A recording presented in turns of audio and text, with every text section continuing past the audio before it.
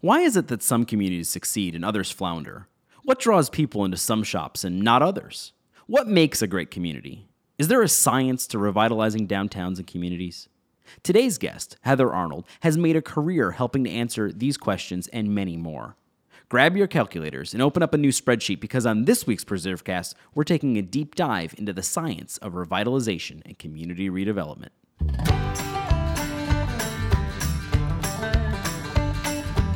From Preservation Maryland Studios in the historic Podcast District of Baltimore, this is PreserveCast.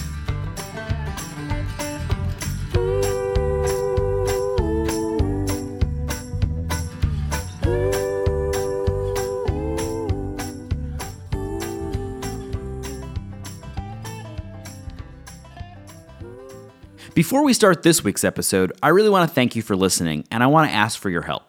PreserveCast is powered by Preservation Maryland, a nonprofit organization that depends on member contributions to fund its work. This podcast receives no government support and currently has no major funder support. Its budget is entirely dependent on listener contributions. I'm hoping you'll consider making a quick gift to help support this podcast, which is bringing important preservation stories to thousands of listeners around the country. Think of us as your preservation Netflix. Any amount helps, and you can make a quick online donation by going to preservecast.org and clicking the Donate Now button in the upper right-hand corner.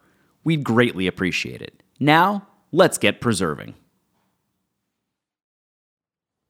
This is Nick Redding. You're listening to PreserveCast. Today, we are joined by Heather Arnold, who is the Principal of Research and Analysis and Managing Director of Public Sector Work at StreetSense, a strategy and design collective based in Bethesda, Maryland. In this role, Heather specializes in retail market analysis, incentive planning, and merchandising for downtown environments. With over 20 years of experience, she's made incredible strides towards shaping urban commercial landscapes and increasing access to opportunities in underserved neighborhoods.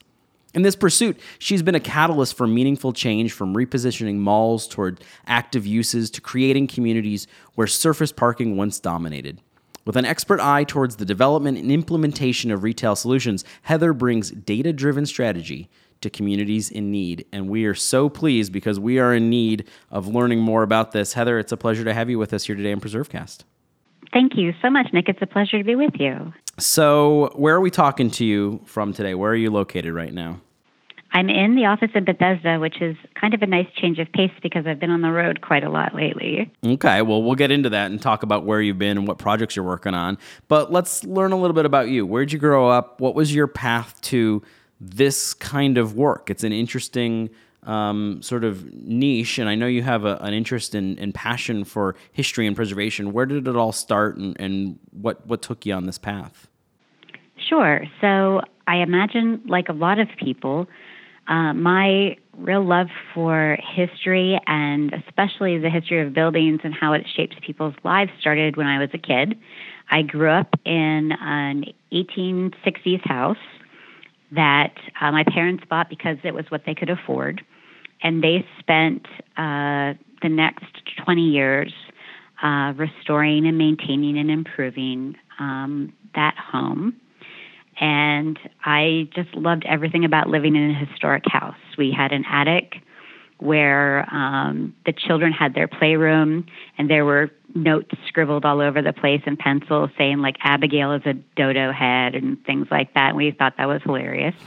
When my dad would garden in the backyard, we would find shards of pottery and old nails. And I actually didn't think anything of it. I thought that happened to everyone when they gardened. And we had an enormous boulder in the basement of our house that was there because at the time that they built the house, it made more sense to just leave it and build around it than it did to try to get rid of it. And I just thought all of those things were so meaningful in my childhood and influenced our family in so many different ways. And I loved art. And somewhere along the way, I think my parents, who realized that I wasn't especially talented at art, started to direct me towards architecture because I think that they were under the impression that if I could draw a straight line, I would at least be able to make a living. And visited the University of Virginia when I was in junior high and fell in love with it. And dedicated the rest of my high school career to getting SATs high enough to be an out-of-state student from Pennsylvania to the University of Virginia. And it all kind of took off from there. My career path has been, if you asked my mother, she would say circuitous, but it's been an interesting journey because I think that every step I took led me to this very interesting specialized niche. And I started out in working as a historic bridge analyst for departments of transportation throughout the Northeast. And I absolutely loved that work. Doing Section 106 reviews prior to bridge demolition. And later went on to work for Harvard University as a preservation planner there. And then my last job in preservation-related fields was for the Massachusetts Historical Commission, where I was helping with Section 106 review on the other side and doing tax credit review throughout the state as well. And so when did you make the jump to this type of work that you're doing now? And maybe let's describe the kind of work that you're doing now and tell us a little bit about how you made that jump. Because it's funny that you say when I worked in preservation, because I still consider you working in preservation. But that's very kind. But when did you make that jump and tell us a little bit about what it is that you're in a broader sense, and we'll drill down, but what you're doing now. Right. So today, my primary responsibility, and it's going to sound like an earth shift away from what I just described, is I actually discovered along the way in graduate school and then in my later career that I had an ability to look at numbers and figure out what kind of questions needed to be asked in order to get answers from them, which sounds kind of mystical, I think, but what it means generally is that I am familiar enough with what type of data is necessary in order to support a retail environment that I can look at a very large data set and be able to determine the factors that will lead to success or failure with a retail project. And so I am brought into projects by private developers and by communities and counties and cities and neighborhoods to be able to figure out if a condition is being created that would support a healthy store or restaurant environment. How did you figure out you had that skill? Because you said, I kind of determined that I had this. I've never just one day been like, I'm really good at determining whether or not the market is ripe for a coffee shop. Like, how did you just stumble into that one day? So it's a little bit of trial and error over a period of time. The way that I started doing it was I was working for a firm in Alexandria, Virginia, called Cooper Carey, under the guidance of really genius designer Richard Heaps, who had, at that point, very recently finished overseeing the construction of Meisner Park in Boca Raton. And we would continue to have these conversations about how frustrating it was that so many of the retail spaces were either leasing for less than expected rent rates or had remained vacant, and we were trying to understand why. And at the time, because they had been so successful at Meisner Park, the firm was being asked to design more and more of these new town centers. And the question really became, how much retail can we support in these new town centers? And it turned out that the underleasing and the vacancies were being caused because we were adding either too much retail space to a market that already had quite a bit, or we were overpricing the market, or we were trying to put in a level of retail space that didn't match the demand. So if we were putting in Class A retail space, which would be the very best, most universally adaptable retail space, they actually needed some lower cost retail space, maybe for discount stores. And so we were just seeing these mismatches between design and the market. And, really like falling out of the boat to hit water, I started to bridge the gap between how do you apply a market-driven solution to a design problem. And so that just kind of snowballed over a 20-year period. And I think it's because I'm actually quite obsessed with retail market indicators. I read SEC retailer filings for fun, that I'm able to look at a lot of metrics and be able to figure out whether or not a market can support that kind of an opportunity. My husband loves to pick on me, and we'll be on vacation and go into a new downtown area. And he'll say to me, like, okay, so tell me why this place can't support a Barnes & Noble. And I think that he used to do it to be charming while we were dating. Now I think he's just, poking at me because we've been together for a very long time. So you work at StreetSense now, and StreetSense is broadly engaged in this kind of work. Why don't you tell us who StreetSense is, and Sure. You're a principal there. So what is it how does it dovetail with what you've just described that is sort of your niche and your expertise? At StreetSense, we're really working on how does the built environment and brand identity contribute to how people experience places and shoppers' goods and experiences, all those sorts of things. And my work is usually brought in to inform direction that we're going to take. So we'll be asked to do a market analysis to inform how much development should occur on a site for our planning team. Or we're brought in to understand whether or not a restaurateur wants to make a decision to lease a space, if there's enough opportunity there to make it worth their while. We're also brought in on projects. We're kind of like, we're probably the line of last resort for a lot of cities and developers who have tried a bunch of different solutions and honestly just have not seen the results that they wanted to. We're very big into problem solving. And so lots of places will guess that, if we just had a better marketing program, all of our retail space would be filled. And that's usually, it's actually almost never the answer.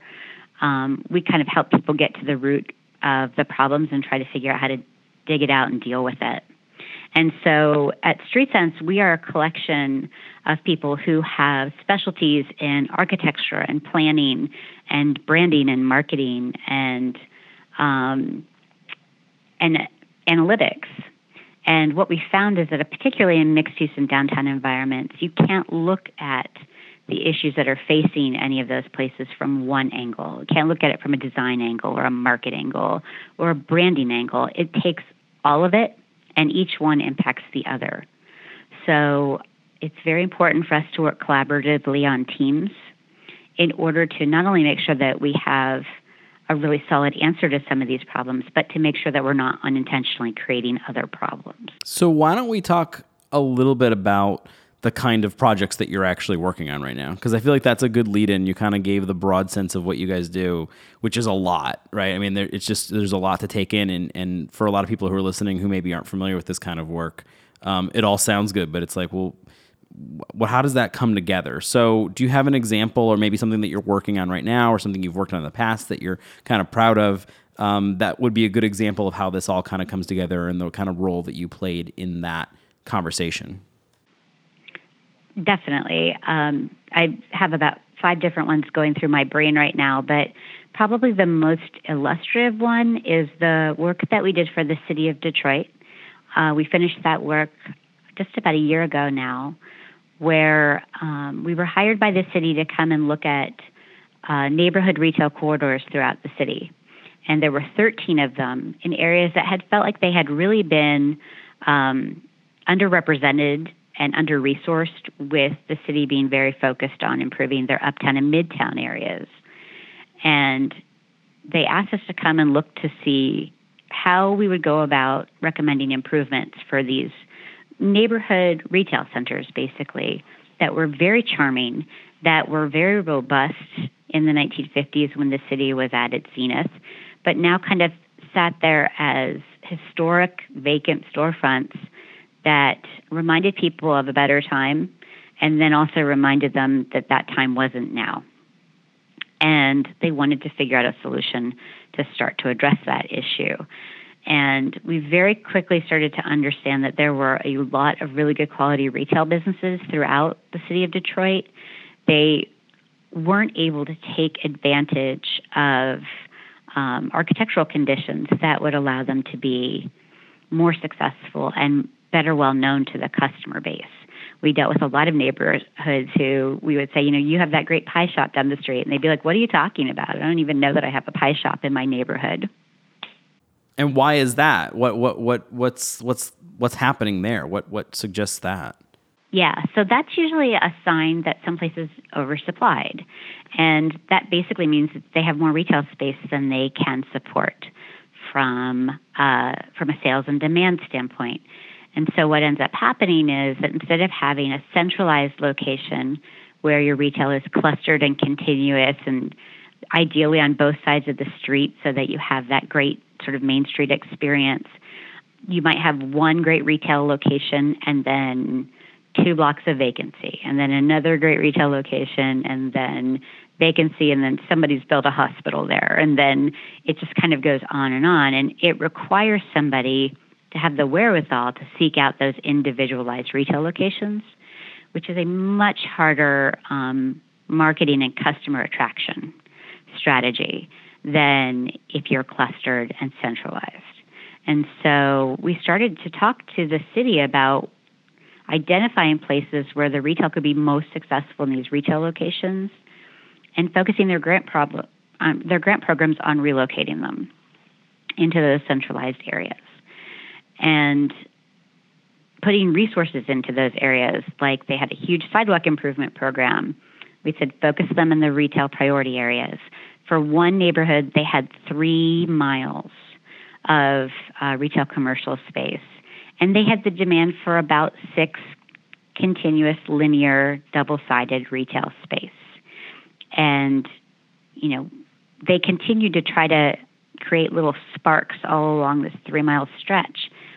And we were very clear that they needed to consolidate their sparks in a very centralized location and get a fire going. And then you could talk about the rest of the 3-mile area. Now, this works in theory. Do you see that is it difficult in practice to say, like, we're going to focus our resources in this one area, which means we're not focusing them in another area? Like, how does that work? I mean, it's one thing to be the consultant and actually kind of know the reality of it, but then there's like a political reality of it. So Absolutely. Is that sort of like, that's kind of up to the community, or how does that all play out? Well, I personally made a sacrifice for that effort in that one of my very dearest team members ended up moving to Detroit to work for the client to implement the strategy. Okay. So I have personally sacrificed for that effort. Okay. It required us to be able to say, all right, what do we do for the other 2.5 miles in that one particular neighborhood? So what did you do? And something that we've been really very focused on, not just for Detroit, but for cities across the country, is how do we start thinking about non-retail solutions for retail spaces? And across the country, it was a CoStar report that estimated that we have 13 billion square feet of retail space, but that we won't be at a market equilibrium for that space until we've eliminated 1 billion square feet of it, which means either demolishing it or repurposing it for another use. And that doesn't come out of these gigantic shopping malls. It's coming out of, 10% of everybody's overall retail supply. And so thinking about, it's very difficult to take a retail space and accept it not being a retail space anymore. And whenever I work with communities across the country, I always say to them, at the very least, I want it to be occupied space. I don't care if it's occupied by a professional office or, somebody who wants to live in a storefront. It doesn't matter. I want occupancy over vacancy every single time. That would be a good bumper sticker. Occupancy over vacancy. I like it. I like it. And occupancy of any kind really is going to be preferable, because the thing that happens with vacancy is it makes it much more likely that the adjacent spaces will become vacant over time. And so trying to find those answers has been really important. And we've been working on a set of guidelines and thinking principles that we can share with communities that say, this might be retail infrastructure. This might be retail architecture, but we need to allow professional offices like dentists and lawyers and accountants to occupy these spaces. But we want them to agree to a couple of rules. And some of that is like challenges associated with zoning, I would imagine, as well. Where, there is some challenges associated right. I mean, with we've that. become so restrictive, or at least we were so restrictive with zoning. And so the move to kind of try and get away from that seems to play right into this as well. It does in so many different ways. From a retail perspective, it's even hard for us to talk about it as a pure idea because retail has become so many other things. And this idea that professional office might have a role in retail space at least, that light industrial uses have a role in retail. Like maker when you start spaces. to think about, yeah. Right.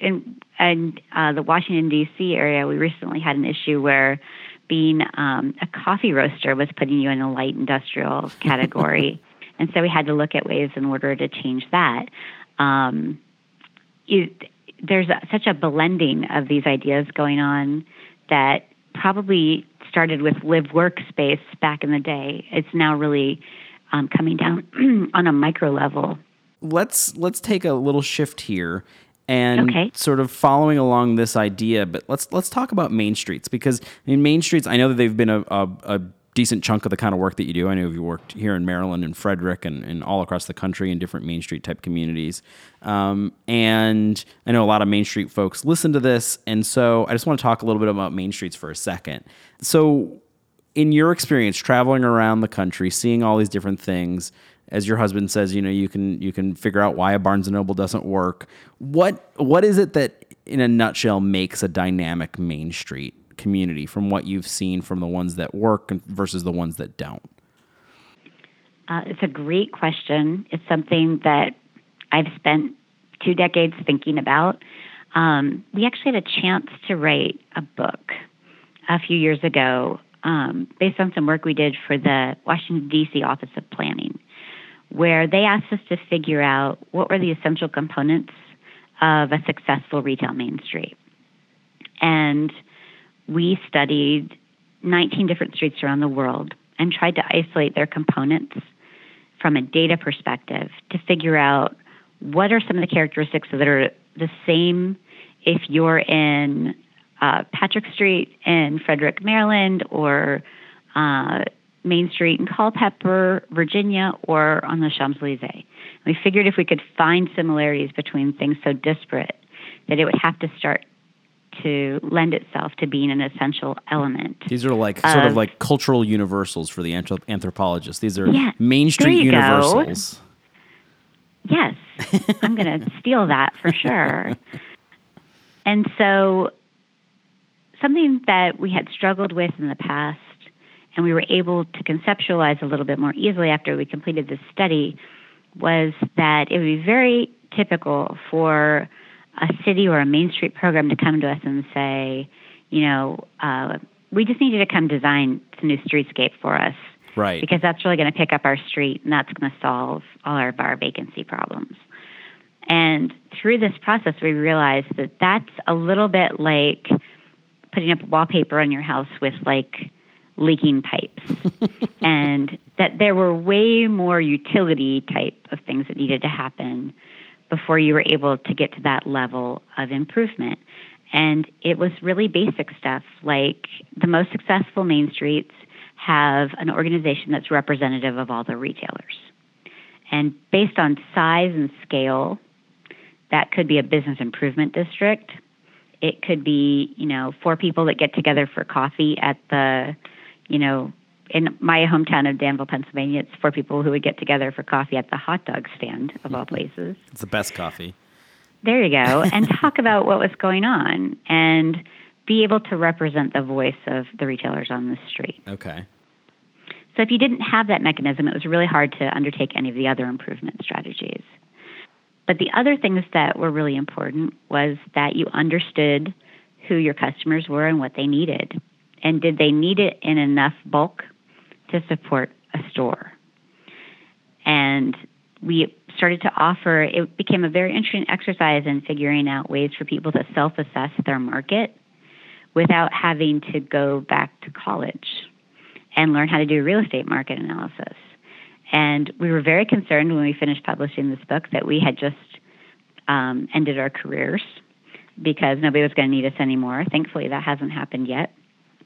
But it was really important from our perspective that people realize that there is a market consideration. And we think of retail as being this endless, infinite resource. Everybody just wants to put retail at the bottom of buildings and think that's the solution to every sidewalk activation problem. And in fact, it's contributed to a bigger problem, which is we just have too much retail now.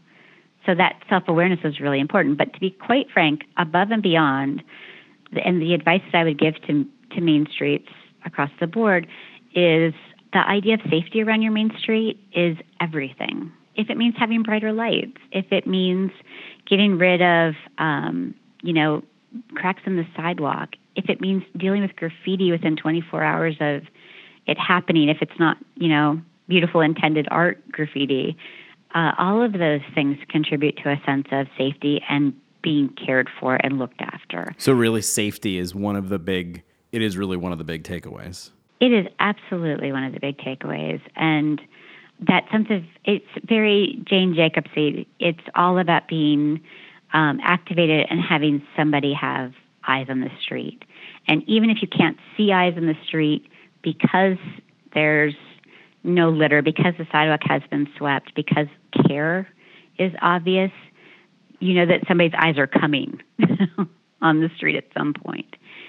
And that gives customers a sense of security. It makes retailers want to invest and really is very integral in the idea of fostering a really successful Main Street. Well, that's a good way to kind of wrap up the Main Street conversation, because I was going to ask you to kind of go down the road of what's the worst thing they could do or sort of common mistakes, and it sounded like you kind of said, that sort of seems like the streetscape idea, where let's just fix the streetscape and not deal with the root problem or these other issues that seem to be much more basic and you need to fix, which is sort of having that business council and making it safe and coming to terms with how much retail you actually need, I guess. Yeah, it's sort of the more boring things. People want to do the more fun things usually. Right. And I'm the person who has to tell them, no, I think we have to go back to basics on a couple of these things. The other thing that I would equate with the Streetscape program is that very few troubled Main Streets, from a retail perspective anyway, have been solved through branding and marketing. It tends to be evidence of something else going on underneath. So before you try to take on a fun approach to a Main Street solution, make sure that your fundamentals are in place. And how do you feel about like activating and placemaking and things like that, sort of the low-cost placemaking stuff? That's kind of like along the lines of Streetscape, but it's a heck of a lot cheaper, and it's sort of almost like the like guerrilla, like tactical urbanism, kind of quick, dirty stuff to kind of activate space. Where do you come down on that? Such an interesting question, because I've changed my position on this probably 100 times over the past couple of years. There's an argument to be said that the most important customer base for retail is a reliable customer base. And that is a two-way street. It's like a trust fall almost, where the customer has to know that you'll be there and what times you'll be open and what kind of merchandise you're offering. And the retailer needs to know that the customer is coming. So for a while, pop-up stores just kind of turned my stomach a little bit, because I thought we're not fostering that relationship that's so critical. But then you start to see pop-up stores become part of, I would say, the infrastructure of cities, in the sense that they attract a customer who doesn't necessarily have an expectation of what's going to be there, but is drawn to it on a more regular basis because they want to find out. That is fascinating to me. And so the psychology of customers has changed so much in the past couple of years, influenced by technology and e-commerce, but also this idea of, I'm going to call it like a temporary demand that can be filled by a temporary supply. So that's food trucks, and it's pop-up stores, and it's one of my favorite ones is the Amazon truck. I know that's not actually what it's called, but I get a text every day that tells me what Amazon has on the truck that's driving somewhere around Washington, D.C., that's being offered for some enormous sale. I think this morning it was bidets. But, did you get one? I didn't. No? They were Okay. only in Columbia, I think. Okay. And that's a little bit too far to drive. Yeah. But, this idea of, it used to just be a shopping mall that was 1 million square feet, and you could practically figure out where it was, but with a divining rod based on the context of a city.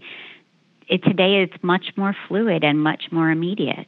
We've been doing a lot of work recently with transit authorities across the country, trying to figure out how to make the connection between commuters or travelers and retail more immediate, so that they don't actually get out of the transit facility before they have an opportunity to make a purchase. And that is a completely different type of psychology than just the person who's on vacation or walking down the street or at lunch during their workday. So I think that we've always been really focused on the financial fundamentals that a retailer needs to be successful. Now bridging the gap between the operations and the customer psychology has gotten to be a really higher level of thinking that we're trying to apply to all of our work. So if people want to learn more about this, you mentioned that you guys wrote a book. That seems like it would be a good one to recommend. What is the name of that, and any others that you might recommend that they pick up and sort of dive a little deeper into this? Because this obviously requires some study. Absolutely.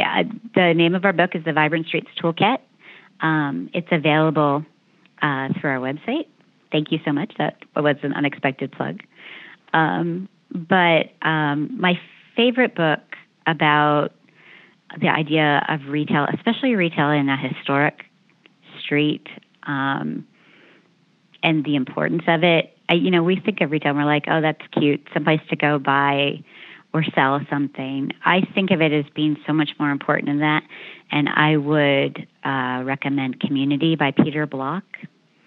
And I especially love that book because, to me, the real value of retail is that it is a place for interactions of people who are so different but still make up a community. And it's through those casual interactions that they create a web. And based in part off of a study that I love at the University of Chicago that looked at how communities rebound from natural disaster. And it found that one of the components that allowed communities to rebound faster was if they had a commercial center, because they were more inclined to think about solutions that considered a we component rather than just me. And to me, that's kind of everything that we're working for here at StreetSense, and that I would like to accomplish in the next, 50 years of my career. Well, that's some good reading there for us to dig into. And if people want to get in touch with StreetSense and they want to learn more about your work, or somebody out there is interested in maybe hiring you to do some of this work, where can they find you? At streetsense.com. And on the team page, you can connect directly to me. Perfect. And before we let you go, most difficult question of the day, favorite historic place or site? Oh, okay. Oh. Does it have to be domestic? No, it can be anything. Okay. So probably in the whole world, it's Sacré-Cœur. Okay, explain in Paris. So Sacré-Cœur is the site of just the most gorgeous church in Paris. And the last time I was there, I picked out, there was a little apartment with a gorgeous balcony for rent. I said, okay, I'll take that. I don't think it was really an opportunity that was available to me at the time. So globally, that would be my choice. But because I am a graduate of the University of Virginia, I'm required by law to say Monticello. Right. Yeah, that is, I'm glad we got that. But that's legitimately one of my favorite places in the world. And when I was at the University of Virginia, I was one of 16 students enrolled in their architectural history program. And we had a pass to be at Monticello whenever we wanted. And we would just go up there and sketch. And it is an amazing, amazing place. Very cool. Well, this has been a fantastic conversation. I feel like we could talk with you and do 10 of these because there's so much to learn from what you have done in your career and what you guys are doing at Street Sense. So thank you so much for joining us today. This has been a lot of fun. Oh, thank you for asking me, Nick.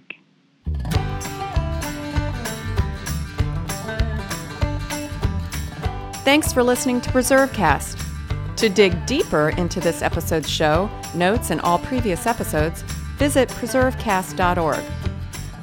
You can also find us online at Facebook and Twitter at PreserveCast. This program was supported by the Historic Preservation Education Foundation. PreserveCast is produced by Preservation Maryland in Baltimore City. Thanks again for your support, and remember to keep preserving.